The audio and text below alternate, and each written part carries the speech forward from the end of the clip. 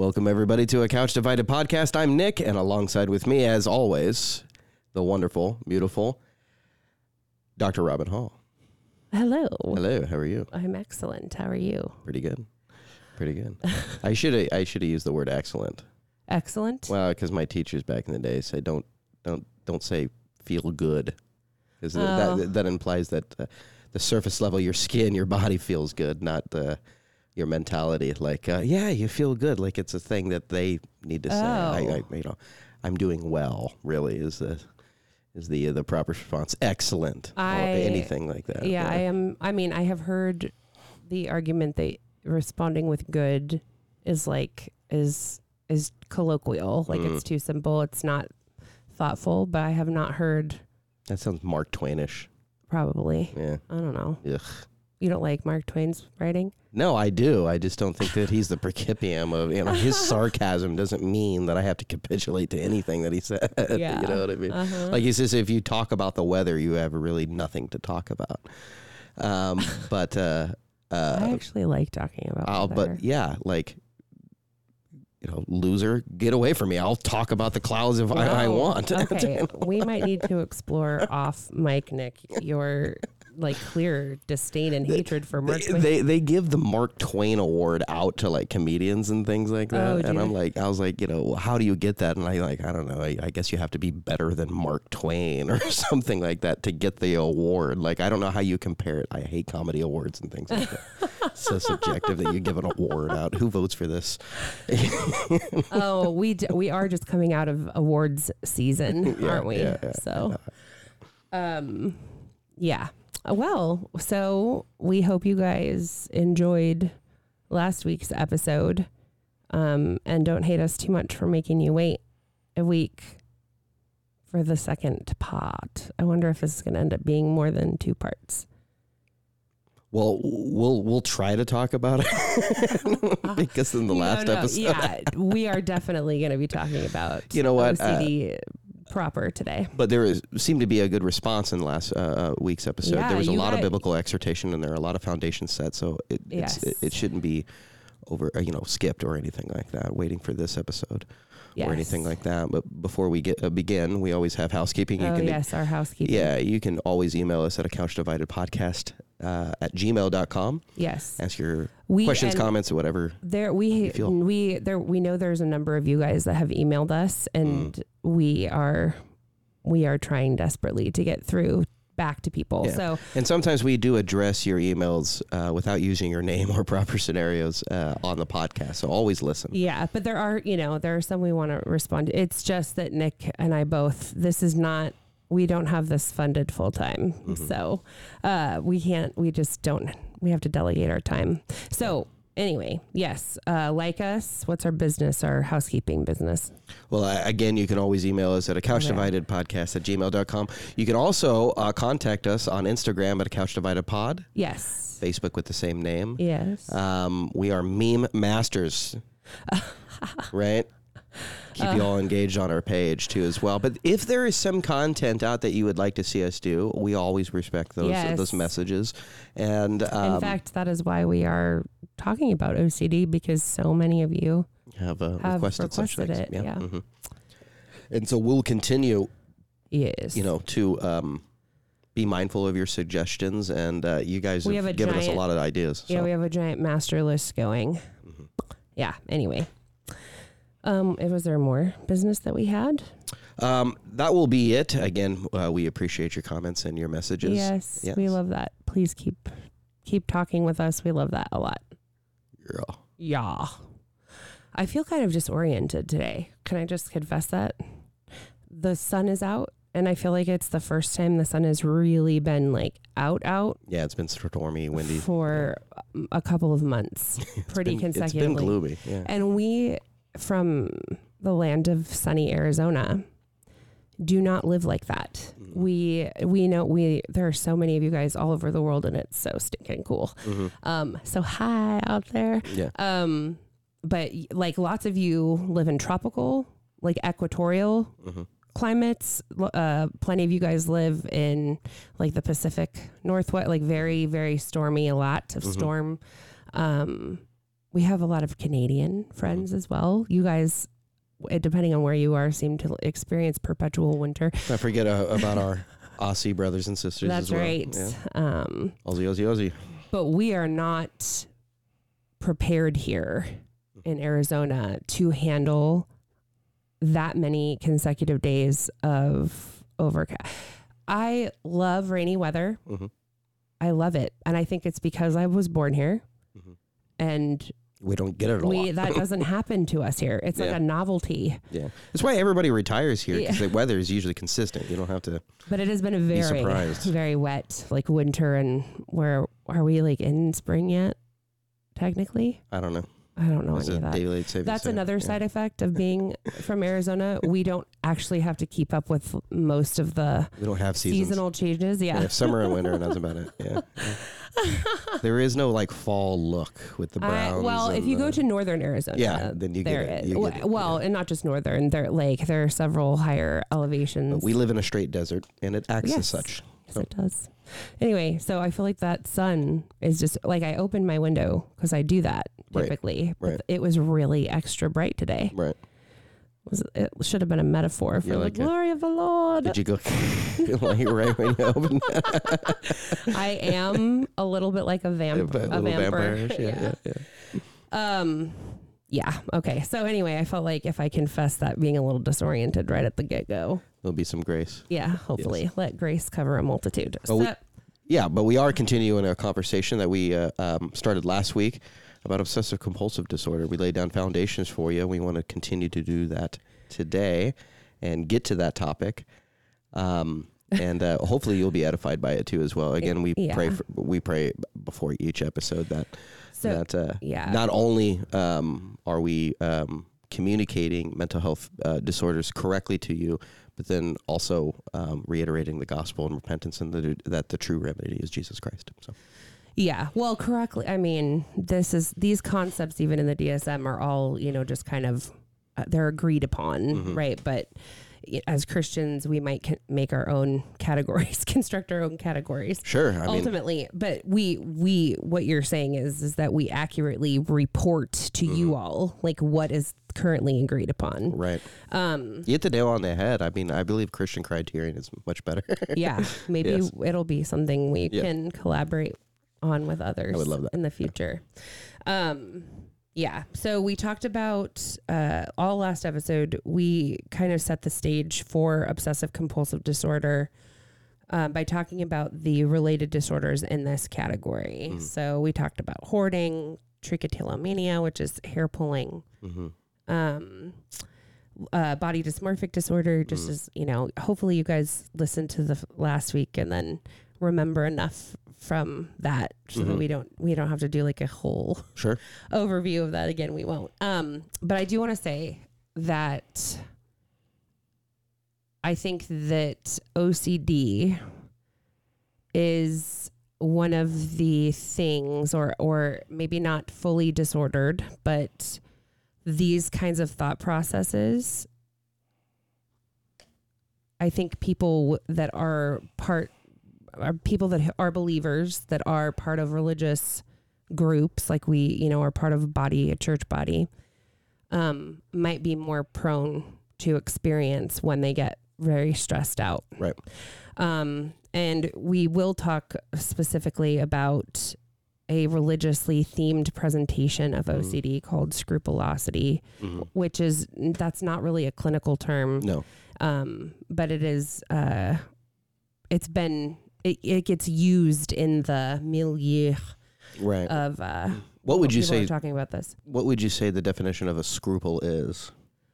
Oh, I actually looked this up and now my brain is dead. A scruple would be a moral belief that you hold, right? Right. And I'm looking it up right now.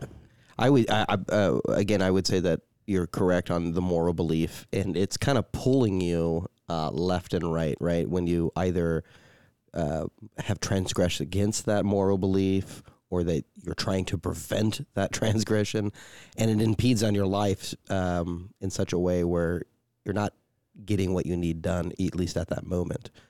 And of course, it can bleed throughout. your whole life to where, you don't know what you can do. I mean, I was at a birthday party the other day and somebody wouldn't blow out the candles because they thought it was a pagan ritual. Oh my gosh, guys.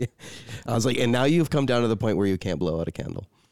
Yeah. So if anybody is experiencing that level of powerlessness and like feeling vulnerable and out of control to symptoms, please go get help. And this actually started from you do not. Yeah. You like, and I'm not saying this person is disordered. No, it was just that one-off event. If you're having experiences like that where you are unable to participate in a task because you might upset God or you might disrespect God like that in that way, that is totally a spirit of fear and not of faith.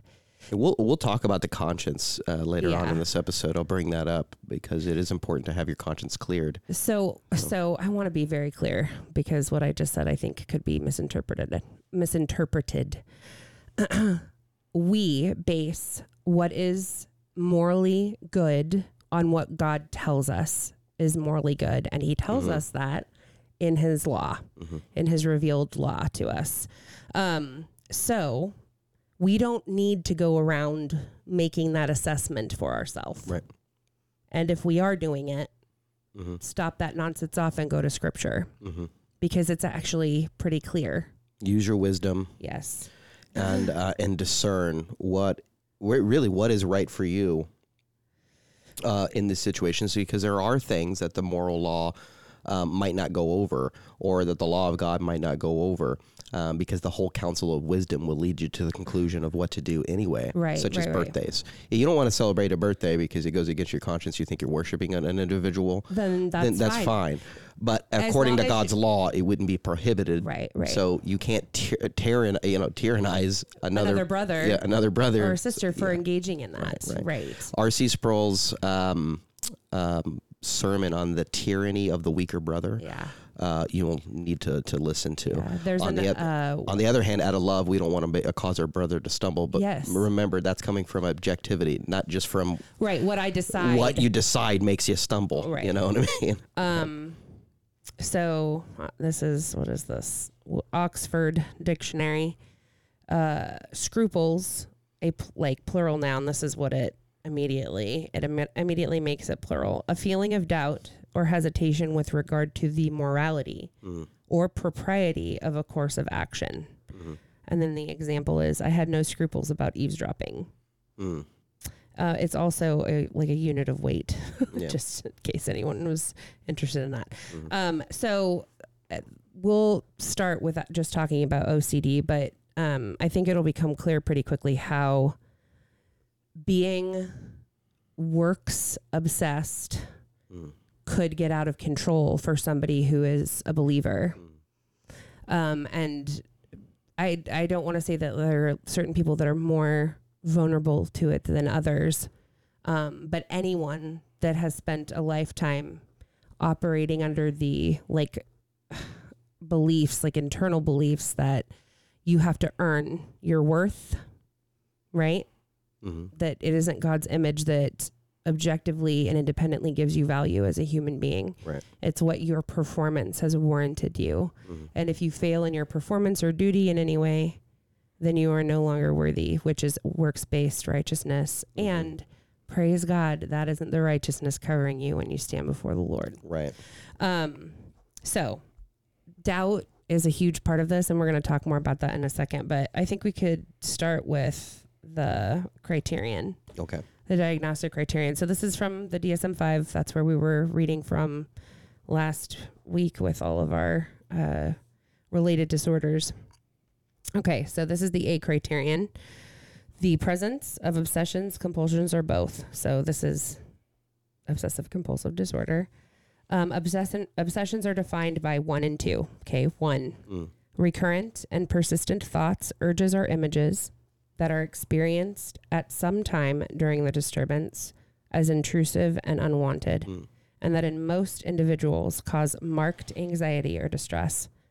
2, The individual attempts to ignore or suppress such thoughts, urges, or images, or to neutralize them with some other thought or action, for example, by performing a compulsion. So the compulsion relieves the anxiety around the obsession, or at least that's what it seeks to do. Right. Okay. Compulsions are defined by 1 and 2. Okay, so remember, a criterion here is saying that we must have the present of obsessions, compulsions, or both. So one or the other or both. Right. Okay, 1, repetitive behaviors, for example, hand washing, ordering, checking, or mental acts, for example, praying, counting, repeating words silently, that the individual feels driven to perform in response to an obsession or according to rules that must be applied rigidly. 2, the behavior or mental acts are aimed at preventing or reducing anxiety or distress or preventing some dreaded event or situation. Remember that example I gave last week about the girl who couldn't choose a pencil because her mom would die if she chose wrong. Let's see. However, these behaviors or mental acts are not connected in a realistic way with what they are designed to neutralize or prevent, or are clearly excessive. Right. I love that word, realistic way. And this is what's going to differentiate between us and the secular society as well, is because God has a certain reality. And a lot of the times, even the secular culture will say empirically, or what has been common would be reality. And we say, regardless of that, God shows reality. God knows the future. God has revealed himself. God has given you a law. We discern our environment by that. And thus we can justify science, observation, things like that, where the atheist is rolling the dice saying that they can't justify that. And so when I take a look at that criterion, I automatically am thinking Christian, Christianese here. I mean, I'm automatically thinking that, which is going to alter things in a certain way. You mean how you understand reality? Yeah. Well, yeah. Well, I think so. Reality, truth is objective and unchanging. So anybody that argues differently from that has a distorted worldview. Right. That walking around claiming you're living like the best life, your version of your best self, your best life, that is self-worship. It is like almost never not sinful, at least a little bit. Right. Yeah. And we are supposed to die to self, guys, not be worshipers of self. Right. And look at all those things that worshiping yourself can generate. I know. And when you take yourself and go, truth is that which only serves me. Right. And I get to dictate that. No wonder I feel high terrible. Anxiety kid. No wonder I have these crazy thoughts that take control of me and come out of nowhere. You've just taken yourself out of God's design. Well, and you've made yourself God. You're saying, and this is the truth. So if this is a hard conversation to have with yourself, I hope you will do it anyway. You are making yourself judge, jury, and executioner. You are deciding it's not good enough. You are deciding that you get to determine what the objective standard is. And that's not trusting in God. That's not relying on God. That's not dying to self. It is a form of self-worship, which can feel crazy, right, to hear because you feel so terrible about yourself all the time. Right. Well, so stop esteeming yourself to the position of God. That is part of. That's what idolatry causes, And so the law of God is to love God and love neighbor. There's a couple different scenarios. Preeminently, if you disobey the law, I think you're trying to usurp God and putting yourself in the position of God. Right. But also some people go, I'm the neighbor I should love. I'll love God, but I'm the neighbor that we should love, which is you're disobeying the first command because you're not loving God with all your heart, soul, mind, and strength if you're disregarding people. And then the second of all, you're not loving your neighbor because you're loving yourself more. Oh my gosh. Right. And so what kind of, it also, because we speak of altruism, I don't mind that. We are designed to help each other. We are designed to love each other. You take yourself out of that scenario. I'm not surprised if you end up on a couch talking to a therapist because of the high anxiety. Nobody's going to want to be around you. You're not going to want to be around everybody. I'm living my best life now, and you see everybody as an enemy impeding on that. Like an obstacle to you manifesting. Right. And usually people understand that, so they don't go full blown. They end up twisting things. Well, I know I've helped a homeless person before. I do care about other people, but preeminently me more. Yeah. And I don't think that the law of God actually shows that. It does say love your neighbor as you love yourself, but a lot of people want to attach the third commandment. If you hate yourself, you can't love your neighbor. Yeah. I'm saying if you hate yourself, you can't love God, so you're always disciplined. So It's idolatry. So hating yourself is pride and idolatry in a certain way. This doesn't mean that people don't hate yourself. You have to get that straightened out, but it's through the love of God that you get it straightened out. Right. Then you can start following that second commandment. It's not, I love God, I hate myself. No, if you hate yourself, you're not loving God properly. Yeah. So you understand that. Okay, so that's what Jesus is saying. Right. The sin, you actually have to identify what the sin issue is there. Right. And we see this bleed out in disorders such as scrupulosity, at least. OCD can be generated from a lot of different things, which we'll end up talking about. So there's tons of evidence that there's physiological causes of this for some people. I've seen lots of people develop symptoms like this following trauma. I mean, trauma and anxiety, they're married to each other. The terms, you do not have one without the other. Trauma seeks to misidentify you or crush your identity, give you certain desires that you thought that you would never have, or certain belief systems that you didn't think that you were capable of even believing. Well, and so it exploits a system that God gave us to keep us safe, truly safe. Anyway, okay, so the B criterion. Nick, you and I could just digress for hours. So the obsessions or compulsions. So those 4 points that I just read, right? Like the 2 ways that you can define obsession and the 2 ways you can define compulsion. Those acts are time consuming. For example, take more than 1 hour per day, or they cause clinically significant distress or impairment in social, occupational, or other important areas of functioning. It does say occupational too as well at your job. Yeah. So just any of the psychosocial domains, any impairment, clinically significant distress in any of those areas, right? The C criterion is that the OCD symptoms are not attributable to the physiological effects of a substance, like a drug of abuse or a medication, because you wouldn't diagnose somebody with OCD if it was medication induced. Right. Then the D criterion is all the exclusionary, like the disturbance is not better explained by symptoms of a mental disorder, mental disorder. And this is typical in each diagnosis, like the diagnostic criterion. So you can also specify with good or fair insight, with poor insight, or with absent insight and delusional beliefs. And then there's also a specifier for if it is tic related. So I think I really want us to talk about how doubt plays into all of this. And we did touch on it a little bit last week in the first part where, especially where I gave the example of the person who, as soon as she heard about the car accident, right? Yeah. She, the doubt that she was innocent, essentially, became, well, how do you know you weren't there? Right. You were so close. Like, what do you mean? How do you know? I bet you were there.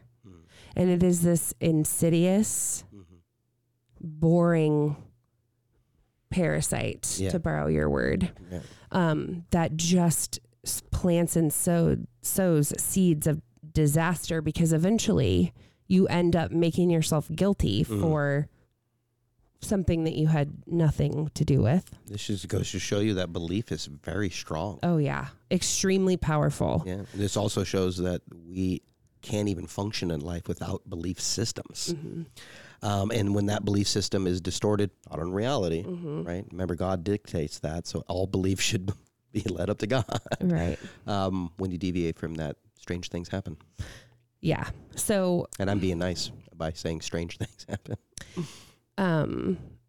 Doubt, like Nick and I were talking about this a little bit before we started recording. We wanted to save the good stuff for you guys, though. Yeah, sure. But the first temptation of all mankind in the garden was doubt. Are you sure that's what God said? Yeah. Wait a minute. No, eat this fruit. He just doesn't want you to be like him. Don't trust him. He didn't mean what he said.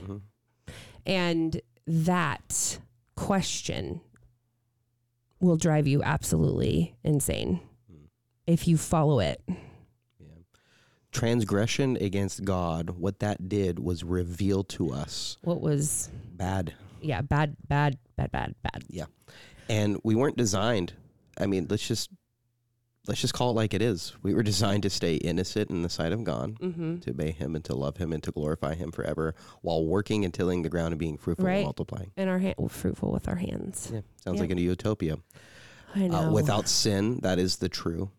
Yeah, if you want to say utopia. It wouldn't be dystopian because there would be no sin. Right. However, what that opened up is the reality of disobeying God. Every real and vile thing. And so we can always bring back everything to that one moment. So human disobedience against God, right? Because Satan clearly had already been disobedient. But I agree. Right. So I think it's really, if that helps you, if thinking about the fact that the enemy literally for all of history has been exploiting that ability to manipulate your trust in the Lord, your doubt, like, oh, what if I didn't turn it off? What if I didn't turn off the oven? What if I didn't? The consequences of pain and suffering and your error are all coming into play. You know, what if you didn't turn out the oven? Oh, my house is going to explode. What if we didn't wash all the germs off of us when we walked in from outside? Yeah. From visiting so-and-so. I had a small moment, and it was actually, wise for me to actually get up and do what I did. But I preached a sermon yesterday, and I gave somebody the text that I was reading from because they're going to display it on the screen. Oh, yeah. Right. And for some reason, I thought I gave them the wrong text. So when I went into the room where they were doing corporate prayer and everybody was praying, I go, I need to give them the right text. And if I wait to the end of this prayer, it'll be too late because then service will start and they already have everything set on their PowerPoint. So I got to get up and go talk to him. Now, it turns out that I did give him the right, the text, but there was this doubt in my mind to go and make sure because the risk was too heavy. Now, that was a wise decision because I'm not suffering any kind of consequences by just going in there and going this. You know? But you elongate that into situations of faith and belief, then man, it's like, did I really dot my I's and cross my T's in salvation? Yeah. You know what I mean? Did I really confess? I mean, because I still notice dirt in me. Am I really saved? Like, that's doubt, guys. I have to make sure I atone for these things. Maybe I'm not saved. I think it does ultimately. Talk to a lot of people. It leads to really serious issues with assurance of salvation. Because, and especially like a scrupulous person, somebody who is going to have these obsessive and compulsive thoughts and behaviors around like moral or religious issues. For example, like works, right? What did I sin today or not? Yes, you did. You ever heard the concept of easy believism? Yeah, which I actually reject. I do believe that the Lord causes regeneration. The Holy Spirit applies the finished work of Jesus Christ to your heart so that you will believe. Yes. If he didn't love you first, you would not love, all that stuff, right? No. But then even inside salvation, the apostles said this is going to be labor of actually confirming that belief into your heart, right? So the reality is there before you labor. He says, work out your salvation with fear and trembling. Be transformed by the renewing of your mind. Peter actually talks about in 2 Peter 1, confirming one's election by various attributes applied to yourself, virtue, knowledge, love. He's saying that there is a labor inside of salvation that you have to do to not only participate in the divine nature of God, but to confirm one's salvation, that you may be rendered effective and not useless in the kingdom of God. This is somebody coming out of drug addiction with extreme paranoia and obsessive compulsive like tendencies had to really get into his heart. And guess what? At the end, I not only converted my salvation, but the remnants of what drugs did to me and the paranoia and the scrupulosity, they dissipated a lot. A lot. Sorry. Yeah, a whole lot. I'm just teared up there for a second. So like in Christ, we are free. Yeah. Indeed. So I think like this manifesting in a real life day-to-day way could be like your example last week, Nick, of not wanting your Bible in the back seat or not wanting to have anything like sit on top of it as like a sign of disrespect to God. So there's nothing wrong with that as long as you don't get into a car accident or like impair your ability to drive because you cannot take your focus off, right? The fact that you are sinning because God is offended that you put your Bible down in the backseat of your car, which, guys... He's not. No, he's not. So that would be a really like a way that we would be practicing that like works-based salvation, works-based righteousness without even realizing it, and it's doubt. Like I hope it's super clear how that can lead to doubting your salvation. If every time you sin, you call into question whether or not that's evidence that you really like don't love God. You will drive yourself completely insane.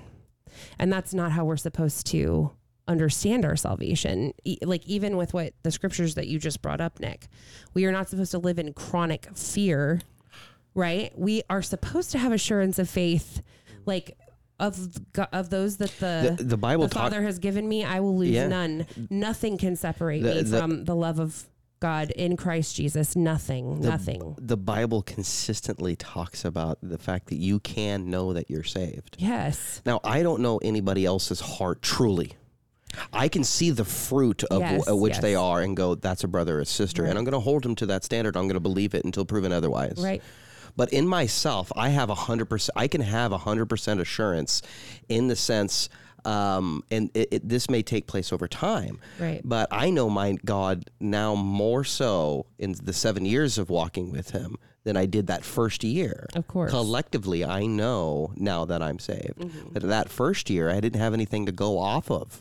Yeah. I didn't know the future. All I had was that moment. I've had experiences. I go, okay, I think God is with me. And I had to straighten out my conscience and my understanding of Scripture and the law to really validate those things. So it took knowledge and wisdom to get those things into me, to clear my conscience, that I didn't have those scruples in my head. I go, if I want to put my Bible in the back seat, I think it's okay because it might be safer back there.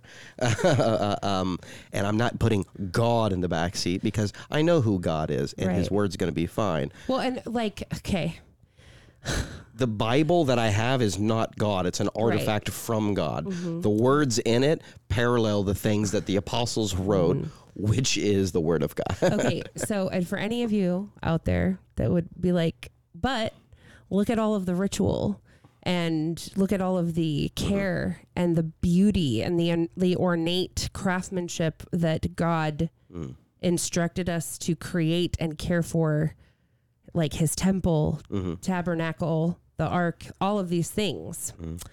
If it doesn't matter, why would he tell us? I feel like I'm like manifesting Jeff right now and walking down into the and asking participation. That's what he did for the last 2 weeks. I know. And everybody in the middle room didn't have to worry about him. It was so funny. I was sitting next to the Manzanitos, and Luke was like, he's coming in here. And I was like, you should. If anybody wonders what we're talking about, go on Apologia Studios and look at Jeff Durbin's last 2 sermons. You'll see what we're talking about. He's walked off the stage in the pulpit. So God clearly cares about the care that we take with things that are precious to him. Of course, his word is precious to him. But good news, you are not in charge of keeping scripture intact or unscathed. That's totally outside of your pay grade. Right. And that doesn't mean you should burn your Bible. Yeah. But like, you need to have a healthy understanding of where you begin and end and where the rest of the world begins and ends. Right. And the God who created it all and stands unchanging, victorious over all history, all history. So, and a lot of people would say, it's heart's intention. If we really thought that you would putting God in the back seat, you know what I mean, then you should take your Bible and put him up front. I go, if I have a defiled conscience to where I actually am thinking I'm putting God in the back seat, it's probably best for me to give my Bible. But even better, I should probably clear out my conscience and have it orientated on objective truth from the scripture. That way, it's not even a quarrel in my mind. The better mind's position is always truth. Not just capitulating to a defiled conscience. Right. I would say go ahead and do that. In the meantime, straighten it out. Yeah. Right. If you're worried about it, like erring on the side of not sin, that's fine. I would always say err on that side. Go work it out. Yeah. Go work it out. Work it out. And it's I think we should also speak to like I don't want it to come off like we're being insensitive to the level of just absolute utter suffering this can bring to a person. It's so real and it's so suffocating. I mean, paralyzing. It's ruinous. It is destructive. And sometimes there are very physiological, biological, chemical causes for that. Yeah, we even talked about that. Yeah, we talked about it in the last episode. I mean, like, hey, if you went to bed one way and then you woke up another way, go see a doctor. Go get your thyroid checked. Yeah. Like, go have an endocrine panel run. Because these things tend to, there is totally connection to that. And so especially with OCD, but like, if you rule out a physiological cause, right? And all you have is that existential cause. And that plagues a lot of us, and the realities of our environment, our belief about that. Right. I think a lot of us kind of experience transient seasons of thought processes like this. Oh, yeah. Where that is the human condition. Right. Where it's a lot easier to... Sometimes it's a lot easier to like forsake that distorted thinking. I think I said in the last episode, please don't diagnose yourself every undergrad there. You know what I mean? Yeah. And we can tend to do that because... no confirmation bias. If you look at the criterion, you'll go, well, I've done that. And I go, okay, once, twice? Is it over a span of 10 years? How is it? What we're talking about is perpetual thinking like this, to the point where it's interfering in your day-to-day activities in life. Your daily life, right? Yeah. And a lot of it can be, I've seen so much OCD suffering that results from traumatic stress. So if you have dealt with traumatic stress, deal with it. as a Christian, you don't get the luxury of deciding that you are going to remain unwell. Right. That isn't where you've been called. I've spoken to somebody that, well, you know, in a book of Ecclesiastes, I'll paraphrase this. It says, don't wait for the storm to pass to go right. And to go and do your job, because you'll end up missing the opportunity if you wait. Right. And what I mean there is that time is precious. Yes. God has created it and has given it to you to capitalize. I've talked to people who go, I'm going to get over my depression first before I go to church. I'm going to take care of this first in my mind before I do this. And I go, if you're successful at doing that, I wouldn't actually repudiate the idea, but the command is to go to church. And I believe that you can easily take care of what you need to mentally while still following the biblical commands of God. That actually probably is a means to mitigate that suffering until you can get to the that epiphany where you can overcome that hill. Right. I've talked to many people like that. Now I'm speaking purely existentially and categorically in some senses of depression, but I think the reality is, as Christians, we don't have an excuse to not follow the Word of God. Yeah. Right. So, I mean, I think that's like a call to any of us if we're feeling terribly, whether it's we're struggling with something like this or something else, like being chronically depressed, it's navigating like a chronic illness, especially a chronic illness that doesn't have like giant gaping leprous wounds that everybody can see. Right. Regardless. So like, there's people that have been in a car wreck and their whole body is broken, right? They're in a full body cast. And all of a sudden Sunday approaches, they're still in the hospital. Oh, I'm missing church. And like that is scrupulosity, right? But your whole body's in a cast and you're in the hospital. There are realities from the counsel and the wisdom of God that would say your disposition is okay. You don't have to. Well, right. So, like, of course, there is nuance and caveat to everything that we say with regard to severity, like, and unique cases, right? But I think your heart really, and that is the core issue. The heart of the issue is the heart, right? Yeah. So like, if you could get up out of the bed in your cast and get to church, then you would. Yes. But so you're not neglecting the gathering, right? But not because you're afraid that you will lose your salvation if you don't attend service. Right. But because you are drawn by the Holy Spirit to want to be in fellowship with your brothers and sisters and to come together in corporate worship and to take communion and rejoice together. Right. But back to like what I was saying is for anyone struggling with anything like this, it's always a great call to make to ask yourself, like, am I being obedient to Christ in the areas that I can quickly be obedient to him in? Like, am I reading scripture frequently? Am I coming to the table to feast on God's word frequently? Right. What am I telling myself about God's character and his promises? Right? Like, am I believing the world more than I'm believing the Lord? What's my prayer life like? So of course you will not just automatically eradicate really severe OCD symptoms if you start doing these things. That's not what I'm saying. But chances are, if you are struggling, these areas need to be attended to first. Yeah. And they are the ends and means of imputing something else into you. Yes. Peace.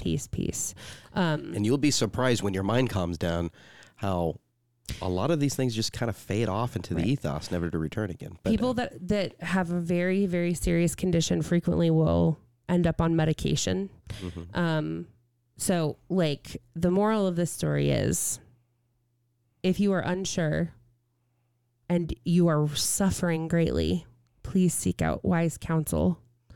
Do that quickly. Like, don't wait. Do it tonight, tomorrow, whenever. I guess it'll be in the morning. For us, it's like mid-afternoon right now.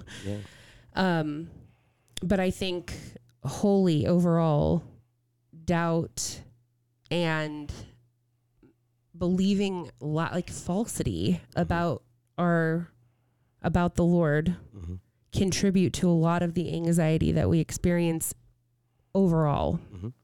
And I don't think that that's different in OCD. I think that if you can stop the spiral right? If you can stop yourself at the top of the spiral, you're in much better shape than if you spiral through all of that anxiety every time, like that what if scenario. Right. And so like my challenge, I guess, would be follow that thought, you know, like ultimately, even if the absolute worst occurs to you, about you, of you, if you belong to Christ, what are you worried about? Christian, like you should have no fear of death. No. And not in the ways of the secular world. Right. No, I mean like actual will run out of my house right now and fight a dragon because Jesus. Right. And greater love knows no man than this, than one lay down his life for his friends. You know, so sacrifice. But in those situations, we have a healthy fear of death as far as the preservation of life, because God delights in life. Therefore, I'm not going to do anything that would dissatisfy God in the ending of my death, but I would fight for my friends. Yeah. And I would take a bullet, even for you, listening at home. But I would do that because I do believe that is the moral character of God. I mean, that's what Jesus has been for us. Guys, talk about like, I mean, innocent. So easy for me to say this on the couch, I know. But I think that my heart, and it is deceitful above all things. Let's not get that twisted. But in the 7 years that I've been with Christ, because I know my God now more so than ever, I do believe that I would lay down my life, my friends, and by God's grace, I would do that. I would complete that if that opportunity arose. And in situations, I believe that God has created those environments so that preeminently God's glory will shine in the love of the saints. So yeah. I hope that is true of me. Yes. That is what I will say. Yes. For my son. You can say for sure for your my family. son and for James, I have like very little doubt, and my sister, my mom. But I do think that I hope and trust the Lord would put me in whatever frame of mind and disposition would be most glorifying to him in that moment. You ever seen that movie As Good as It Gets? Yeah, I love that with, movie. Jack Nicholson. And Helen Hunt. He kind of has OCD in that movie. He does. Not kind of, but he does. He has OCD, He can't step on the cracks. He can't do this and things. A lot of that is... You know, I believe you couldn't step on the cracks because is it the break your back kind of thing, or they never clarify anything. They never clarify and that stuff like that, little rules like that, is a really common manifest. It's a common symptom. You just bringing up an idea or a story of I can't choose a particular pencil. If I choose wrong, my mother will die, kind of thing, right? Having your mother die would be devastating, not good, right? You want to prevent that. In a sense, she's got it in her heart that she wants to preserve mom's life. That's a good thing. You don't want to get rid of that kind of virtue. Right. On the other hand, this shows that our belief systems always have a little bit of truth and then a lot of error attached to it, showing that our conscience knows the law, but then does whatever it can to prevent us from transgressing that, even if we transgress over another one. Right. And so we'll break the law to follow the law. Yeah. Whereas Jesus fulfilled the law completely and perfectly. Right. So we have to understand within ourselves that we can't do what Jesus did. We strive to walk in a manner as if that he walked. Right, and honoring to him. But he is our advocate, our high priest, our mediator for a reason. Right. If we could attain sinless perfectionism in this life, then we wouldn't have to worry about any kind of psychological. Yes, we wouldn't need Jesus or any kind of psychological disorder. But you need Christ. You need him. Right. So if you catch yourself doing silly things because you don't want to transgress against the law, chances are you are in other areas, and there's a lot of error in that belief system. But I want to get this straight. Yeah. There is a virtue in there. Sure. That is. Your heart for wanting to please the Lord, that is a good thing. Don't get rid of that. But your salvation like your peace does not rest in your ability. So many people to be sinless. Yeah. So many people actually submit to an idea of dissociating from sound doctrine and simply going to the, well, Jesus loves me, so I can do this. And I go, well, yeah, Jesus does love you, but what is love? How is that manifested? What does that mean? And you'll see this in a lot of evangelical churches. Like, it's the sermon's all about you, kind of thing, right? And that makes you feel good, and that might expiate some of the scruples that you have, but there is now sort of an apathy on sound doctrine, and your focus remains on the place it shouldn't be, which is on you. And we get them muffled up too as well, so that when somebody has that Tony Robbins like pastor and has been going to that church, they look at now as reformers of being bigots or logic choppers, when we actually have that same virtue of wanting to submit to the Lord, wanting to follow him, and because truth matters to us, every single word must be exposited correctly and interpreted correctly so that we can walk and please the Lord. But because we are heired, we rest in Jesus Christ.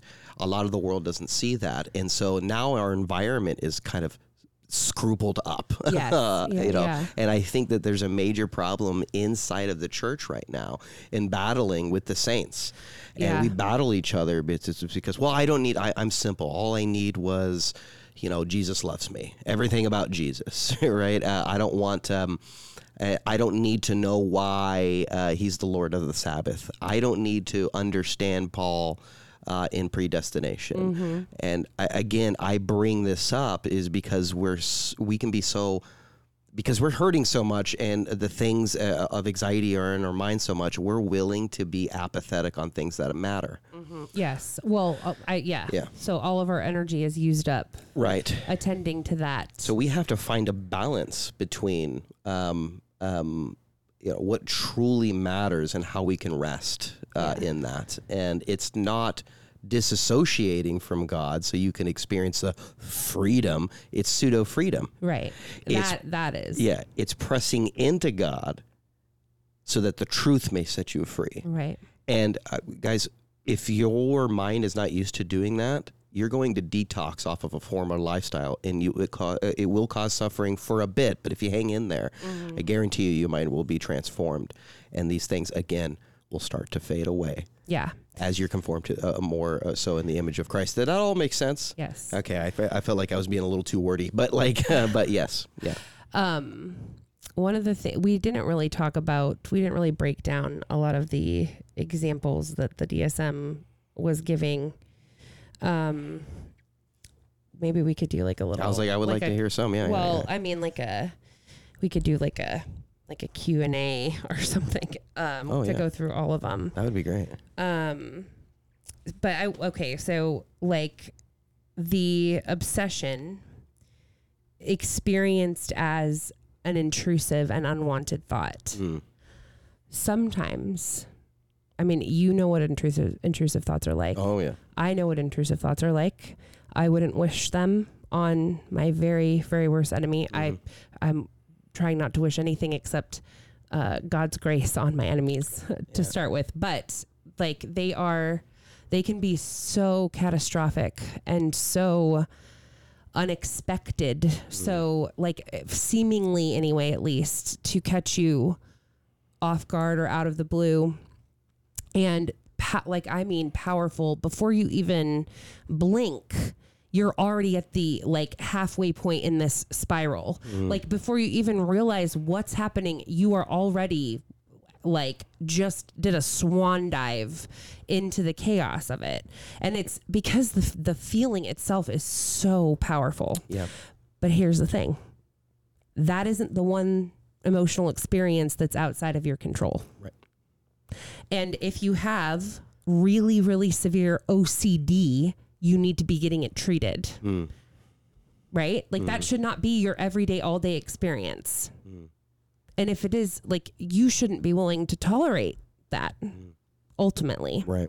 So I did want to it's very powerful. I really hope that we are not in any way like diminishing or reducing the suffering involved in any of this, because it is debilitating.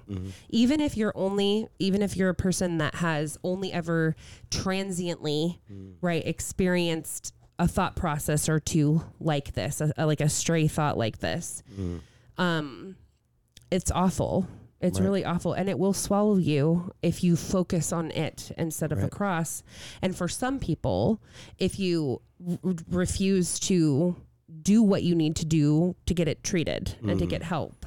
Yeah, I can almost see the process when you talked about intrusive thoughts. As a Christian right now, as I would define an intrusive thought, it's a thought that I don't want that's impeding on me, right? But the reason why I don't want it is because I have the law of God and I want my thoughts to submit to that. And the thoughts are very frequently themed, right? So we could use a religious theme like you're awful, you're not saved, you're unrepentant, you're going to hell.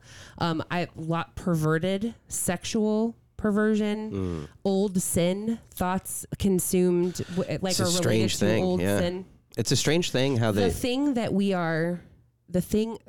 often it is the thing that we hate the most that intrudes, and the intrusion, that component of it is. It's not like a thought that you just distract yourself out of. Like it's there, boring.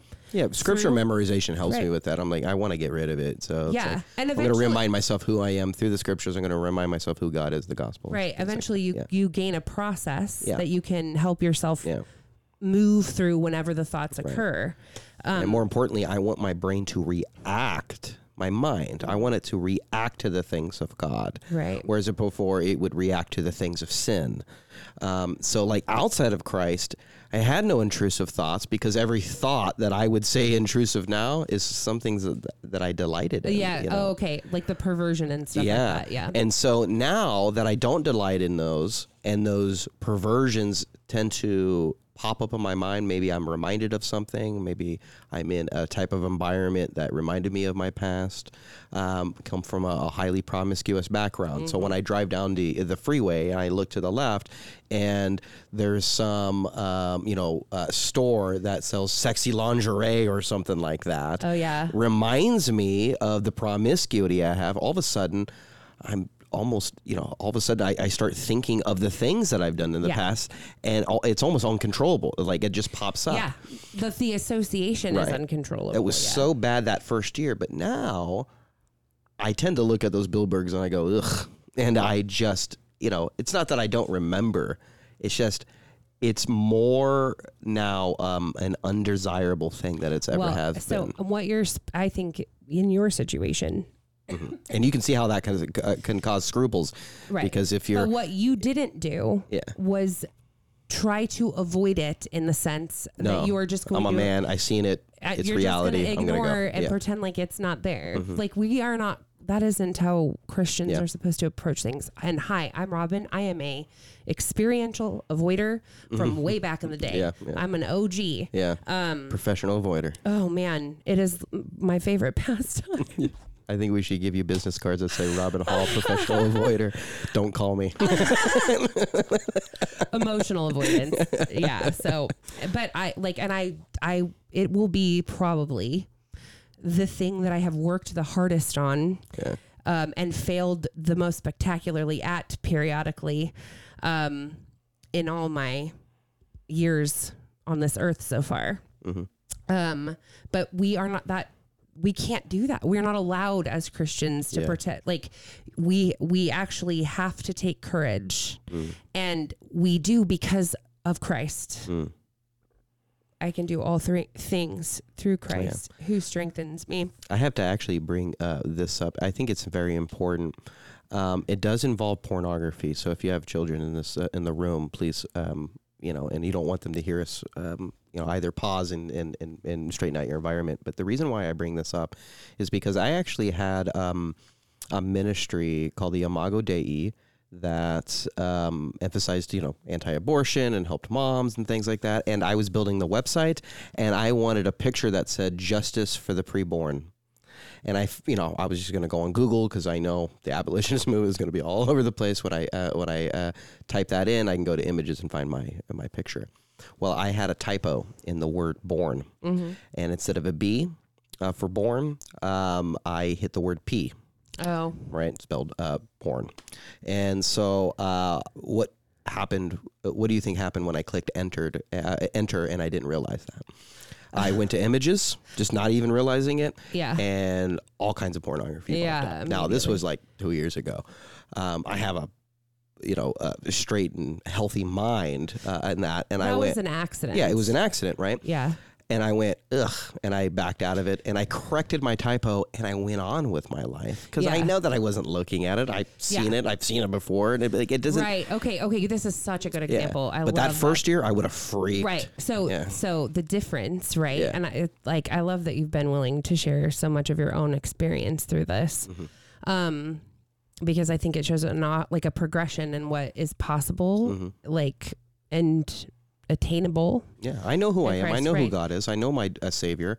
The proper thing to do is back out, correct your mistake, right, and move on. Move forward. And if seeing the images, even though that was accidental, caused you to sin, the answer is still the same. You repent. I have a resurrection to obtain. Yeah, you repent. Move on. Right, confess, repent, acknowledge it. For goodness sake, this is one of the biggest problems in our current culture is that people will not take responsibility for anything.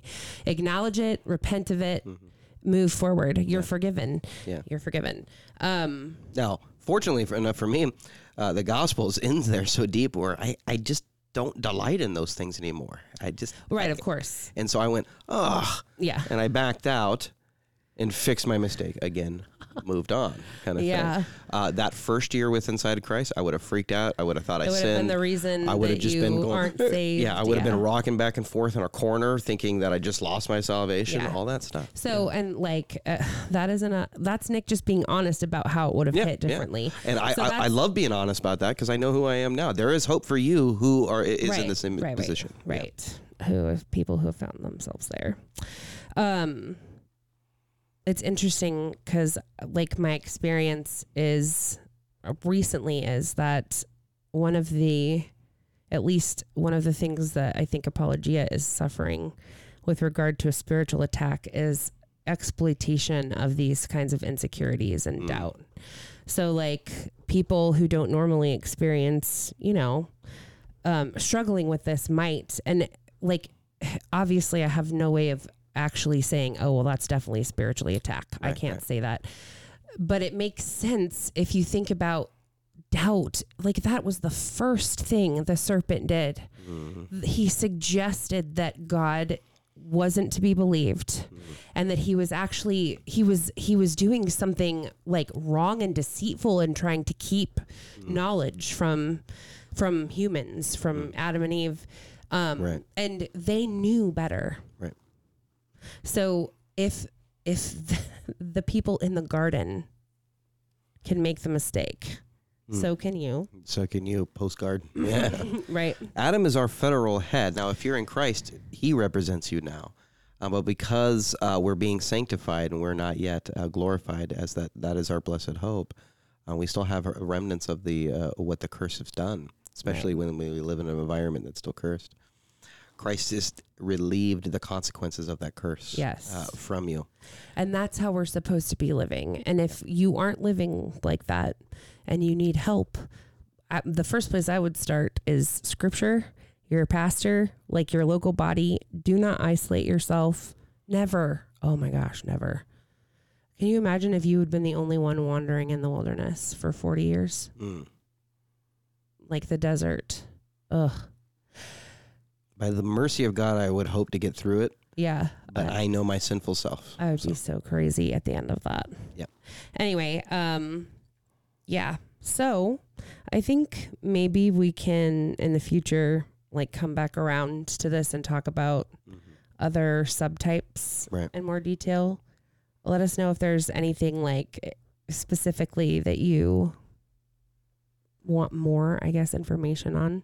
I don't remember if I said this last episode or not, but there is a huge incidence. Huge, that's the wrong word. It is not uncommon for moms postpartum to develop some OCD symptoms. again, don't suffer in silence. And typically that there's a very hormonal correlate with that. So you're not going to think your way out of it. Right? Mm. Don't suffer in silence. Right. Go get help. Right. Yeah.